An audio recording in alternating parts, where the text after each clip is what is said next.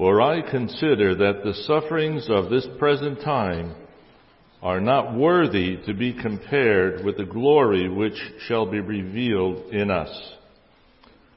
For the earnest expectation of the creation eagerly waits for the revealing of the sons of God. For the creation was subjected to futility, not willingly, but because of him who subjected it in hope. Because the creation itself also will be delivered from the bondage of corruption into the glorious liberty of the children of God. For we know that the whole creation groans and labors with birth pangs together until now. Not only that, but we also have the first fruits of the Spirit. Even we ourselves groan within ourselves, eagerly waiting for the adoption, the redemption of our body. For we were saved in this hope. But hope that is seen is not hope. For why does one still hope for what he sees? But if we hope for what we do not see, we eagerly wait for it with perseverance. Likewise, the Spirit also helps in our weaknesses, for we do not know what we should pray for as we ought, but the Spirit himself makes intercession for us with groanings which cannot be uttered. Now he who searches the hearts knows what the mind of the Spirit is, because he makes intercession for the saints according to the will of God. May God bless the reading of his holy word. This will be our text for the message. Earlier in Romans, Paul teaches that whatever we suffer for Christ's sake in this world is not worthy to be compared to the glory that will be revealed in us. And as we go on in our text, we will take a closer look at what Paul means by the glory which shall be revealed in us. As we think about the glory that shall be revealed in us, we must remember that the glory of God is already in believers in the person of God the Holy Spirit.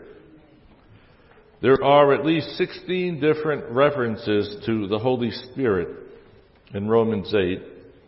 Romans 8:9 is very clear about the necessity of the indwelling of the Holy Spirit. It says, "But you are not in the flesh, but in the Spirit, if indeed the Spirit of God dwells in you." Now, if anyone does not have the Spirit of Christ, he is not his.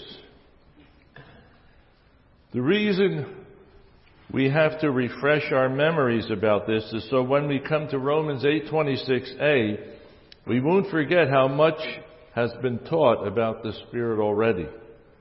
Romans 8:26a tells us that the Spirit helps our weakness, and the rest of verse 26 deals with his helping us to pray. The Holy Spirit helps in all things, and not just in prayer.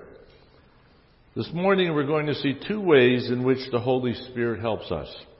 First, he helps us to concentrate on the glory which shall be revealed in us. And second, he helps us to pray. As we consider our first point, the Holy Spirit helps us to concentrate on the glory which shall be revealed in us. First, we must establish what we're talking about when we say the glory that shall be revealed in us. We're talking about the resurrection of our bodies when Christ returns. Verses 19 through 22 even speak of the whole creation waiting expectantly for the resurrection day. This is what is meant in verse 22, where we read, "For we know that the whole creation groans and labors with birth pangs together until now." The present creation is under God's curse because of Adam and Eve's sin. And Paul tells us there is a sense in which it groans and suffers as a woman in labor pains awaiting the birth of the new creation.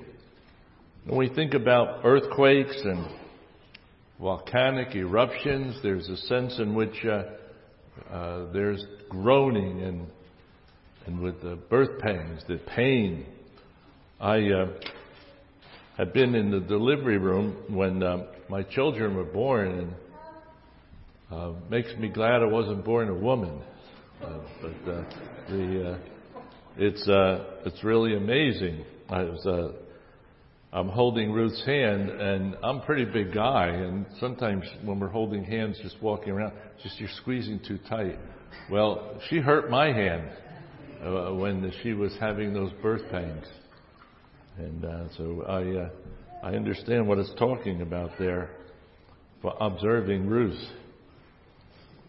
But verse 23 makes it clear that the glory waiting to be revealed in believers is their resurrection. There we read, not only that, but we also who have the first fruits of the Spirit, even we ourselves groan within ourselves, eagerly awaiting for the adoption, the redemption of our body. We have the first fruits of the Spirit. We are resurrected spiritually. We have been born again into the kingdom of God. Ephesians 2, 1 through 6 makes it clear. We read, and you he made alive who were dead in trespasses and sins, in which you once walked according to the course of this world, according to the prince of the power of the air, the spirit who now works in the sons of disobedience, among whom also we all once conducted ourselves in the lusts of our flesh, fulfilling the desires of the flesh and of the mind, and were by nature children of wrath, just as the others. But God, who is rich in mercy, because of his great love with which he loved us, even when we were dead in trespasses, made us alive together with Christ. By grace you have been saved, and raised us up together, and made us sit together in the heavenly places in Christ Jesus. What a glorious thought for us that we're here, but in some spiritual sense we're seated in Christ in glory. Should lift us up today, thinking about what God has made of us, how glorious it is. Now we are awaiting the adoption of our bodies, and Paul tells us there's a sense in which we groan inwardly as we await this bodily resurrection. This should be the Christian experience. Our hearts desire should be to see Jesus come again and to be like him in our resurrection bodies. And this reminds us of what we read in Hebrews 9:27 and 28. It says, and as it is appointed for men to die once, but after this the judgment, so Christ was offered once to bear the sins of many. Now listen to this. To those who eagerly wait for him, he will appear a second time, apart from sin, for salvation. Now sometimes people have wondered about me, not unusual, but they've wondered why I pray for Jesus to come soon at the end of most of my prayers. It's because of this verse, and it's because I really eagerly long for his second coming, and because as a pastor I want to remind Christ's sheep that they should be longing for his second coming. As we labor for him in this present evil world, we should take the time to look to the skies sometimes and pray that we will see Jesus coming in the clouds with great glory and thousands of angels. What a glorious sight that will be. It's going to be. Do you look forward to it? Do you think about that? Do you pray for it? To those who eagerly await. How do you show that you eagerly want something? You pray for it. You pray for it. And also, what is the last prayer in the Bible? In Revelation 22:29, the Apostle John prays, "Even so, come, Lord Jesus." Jesus himself looked forward and kept his eyes on his own victorious resurrection and glorification to overcome his sufferings. Remember his words in John 2:19 when he answered the Jews' question about his authority for cleansing the temple. Jesus said, "Destroy this temple, and in 3 days I will raise it up." And of course, he was speaking about his body. Right from the beginning of his ministry, Jesus concentrated on his resurrection, his victorious resurrection and glory.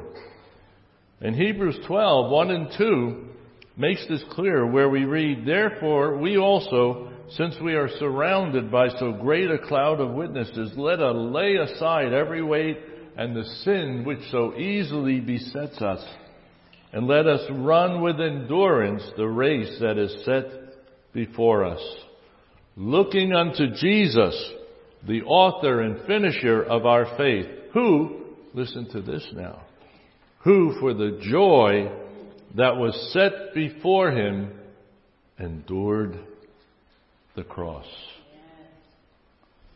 despising the shame, and has sat down at the right hand of the throne of God." Jesus kept the joy that was set before him in his mind, in his soul. His suffering and death would be the most horrible ever suffered by anyone. And we're going to remember that today by God's grace.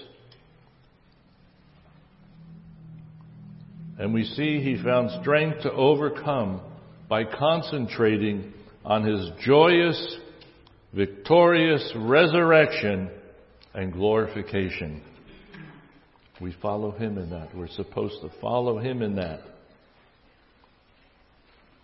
Christian, you may be undergoing persecution for your faith, or perhaps there is loneliness or even physical illness. Or maybe everything is fine right now, but we don't know what's ahead. Persecution, illness, loneliness. We must conquer now and be prepared to conquer in the future. By the power of the Holy Spirit within you, you must not let these things get you down. You must glorify God in them. Look ahead into the future and follow the example of your Savior. Set your mind on his return, when you will be joyously resurrected and glorified in him. Let that thought lift you up. That's ahead of you. Praise God. So, as we do this, we can also overcome the simple and sinful temptations that the world has to offer. Pray for the Holy Spirit to help you by giving you strength and wisdom to not be distracted and deceived. That's how Satan works a lot of time. We're going on, we're focusing. You're focusing on this message today and thinking about, yes, I want to think about his second coming and pray for his second coming. But you're going to get distracted this way. He's got distractions to slow you down.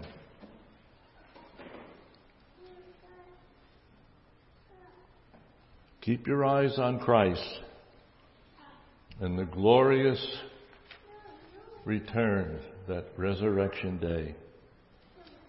And this brings us to our second point. The Holy Spirit helps us to pray. In Romans 8:26 and 27 we read, "Likewise the Spirit also helps in our weaknesses, for we do not know what we should pray for as we ought. But the Spirit Himself makes intercession for us with groanings which cannot be uttered. Now He who searches the hearts knows what the mind of the Spirit is, because He makes intercession for the saints according to the will of God." Here's wonderful news, brothers and sisters. Wonderful news. There are going to be times when we as believers are not going to know for what we need to pray. We're going to be confused in the spiritual warfare in our lives. But praise God. Yes, praise God.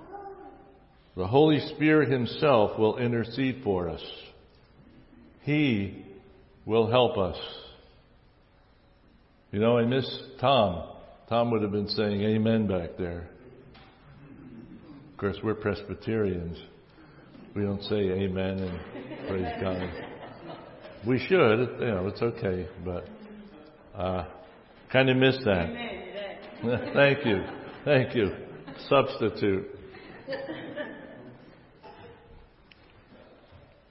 And the Greek word for help here is a very strong word. It has the idea of a person holding on one end of a burden while another person helps by holding the other end of the burden.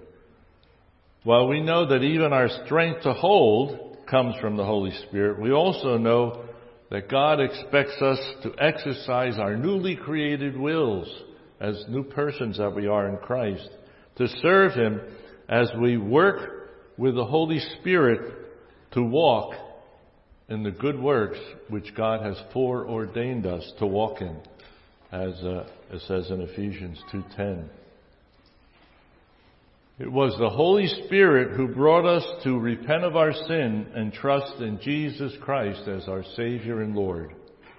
It is the Holy Spirit who sanctifies us as we die unto sin and live unto righteousness. Now we see it is the Holy Spirit who will intercede in prayer for us with groanings which are too deep for words. Yes, we are new creatures in Christ, and yes, we are now able to please God sometimes in our thoughts and actions, the new person we have with new hearts that delight in the law of God. They have God's law written on them now. And sometimes the Holy Spirit works in us in such a way that we have the right attitude, the glory of God, and obedience to His commands. If we love Jesus, He said we would keep His commandments. And by God's grace, we're able to please God sometimes. But because the old sinful nature still influences us to a certain degree, we always need the Holy Spirit, the help of the Holy Spirit, to see us through, to get us with that right mindset, the glory of God, and obedience as evidence of our salvation. Not the basis. Christ's obedience alone is the basis of our salvation. Our obedience is the evidence of our salvation, that we really do have God, the Holy Spirit, within us.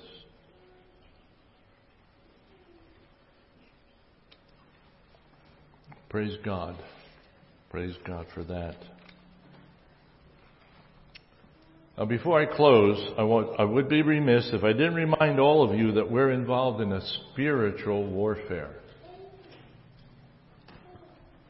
The spirit known as Satan and his demons are very real, and very often they disguise themselves as angels of light. Scripture says that Satan does his worst damage disguised as an angel of light.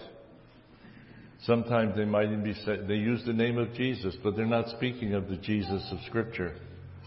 It's a Jesus that falls short of the glory of the Jesus of Scripture. Our faith must be based on the right interpretation of the Bible, where God receives all the glory in our salvation. There is one unchanging, true gospel of salvation by grace alone, by faith alone, by Christ alone.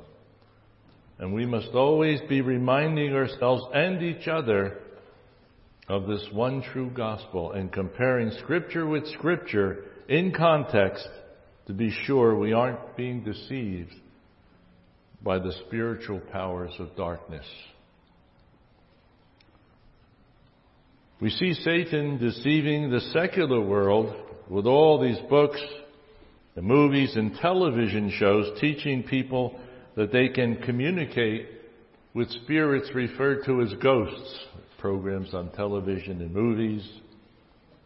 They're supposed to be the ghosts or spirits of dead human beings. Well, there are no ghosts or dead human beings roaming around the earth. Just not happening. When people die, they either go to heaven or hell. And they're cut off from communication with people on earth. Just as we have prisons on earth which cut people off from contact with other human beings, outside the jail especially, God has even more power to make sure there's no contact, whatever, between living human beings and dead human beings. When people think they are communicating with dead human beings, they are either being deceived by their own sinful imaginations, or they are communicating with Satan or his demons. Sometimes these satanic demons will say something that's true about a person, the dead person. They do have knowledge, and they can trick. They're very devious. Again, Satan going around as an angel of light, and these people think they're something good, but it's not.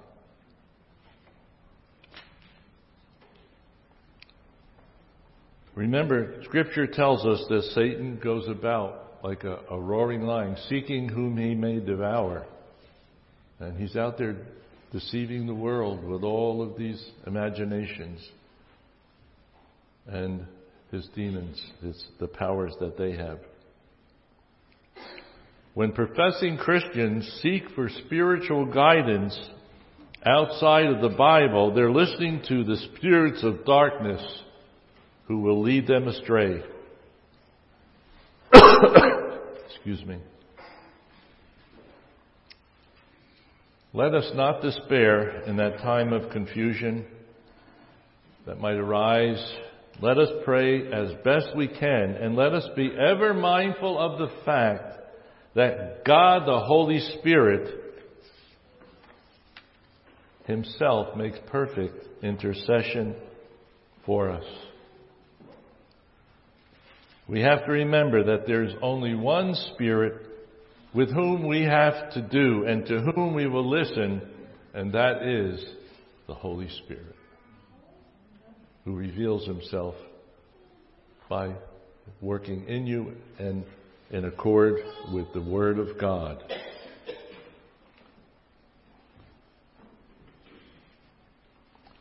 He uses God's Word alone to teach us what God wants us to do.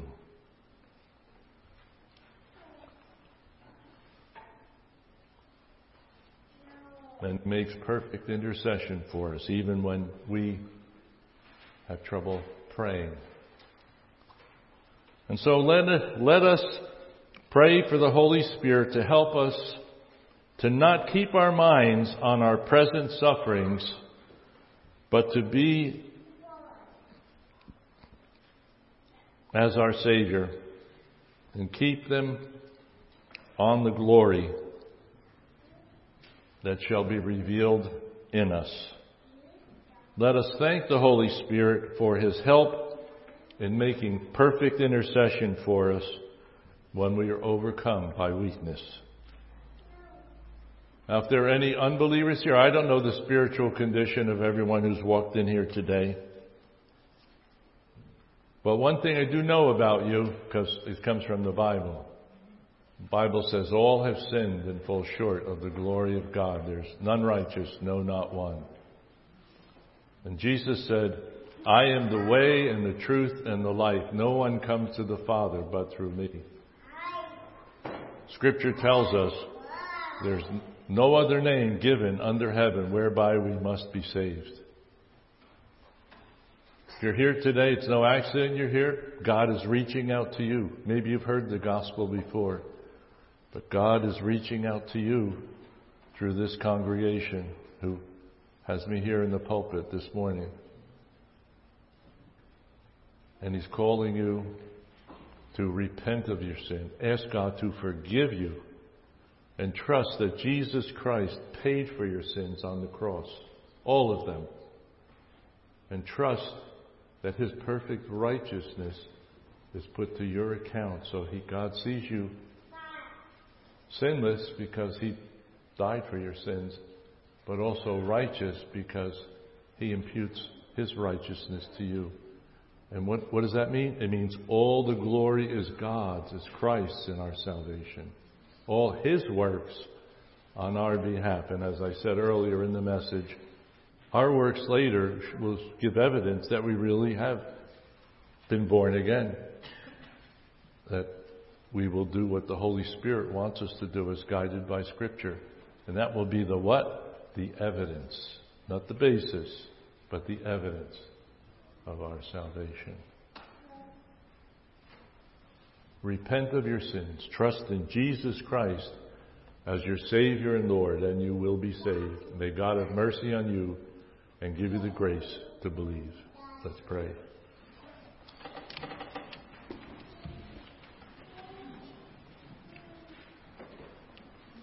Heavenly Father, again we rejoice in the clarity of your word. Thank you, Lord, for bringing us here today and opening your word to us, being reminded of what we should be looking forward to. Lord, even learning from the creation itself that the groans and travails, that there should be that heart's desire in us for your second coming. We should eagerly be awaiting it. Help us, Lord, to have that attitude in our prayers and in our thinking during the day, remembering you're coming for us to make us like yourself in our resurrection bodies. Make us faithful, Lord, in all these things. And if anyone did come in not really knowing you as Savior and Lord, we pray this day you cause them to enter your kingdom. And we pray that you'd come soon, Lord Jesus, and pray in your precious name. Amen.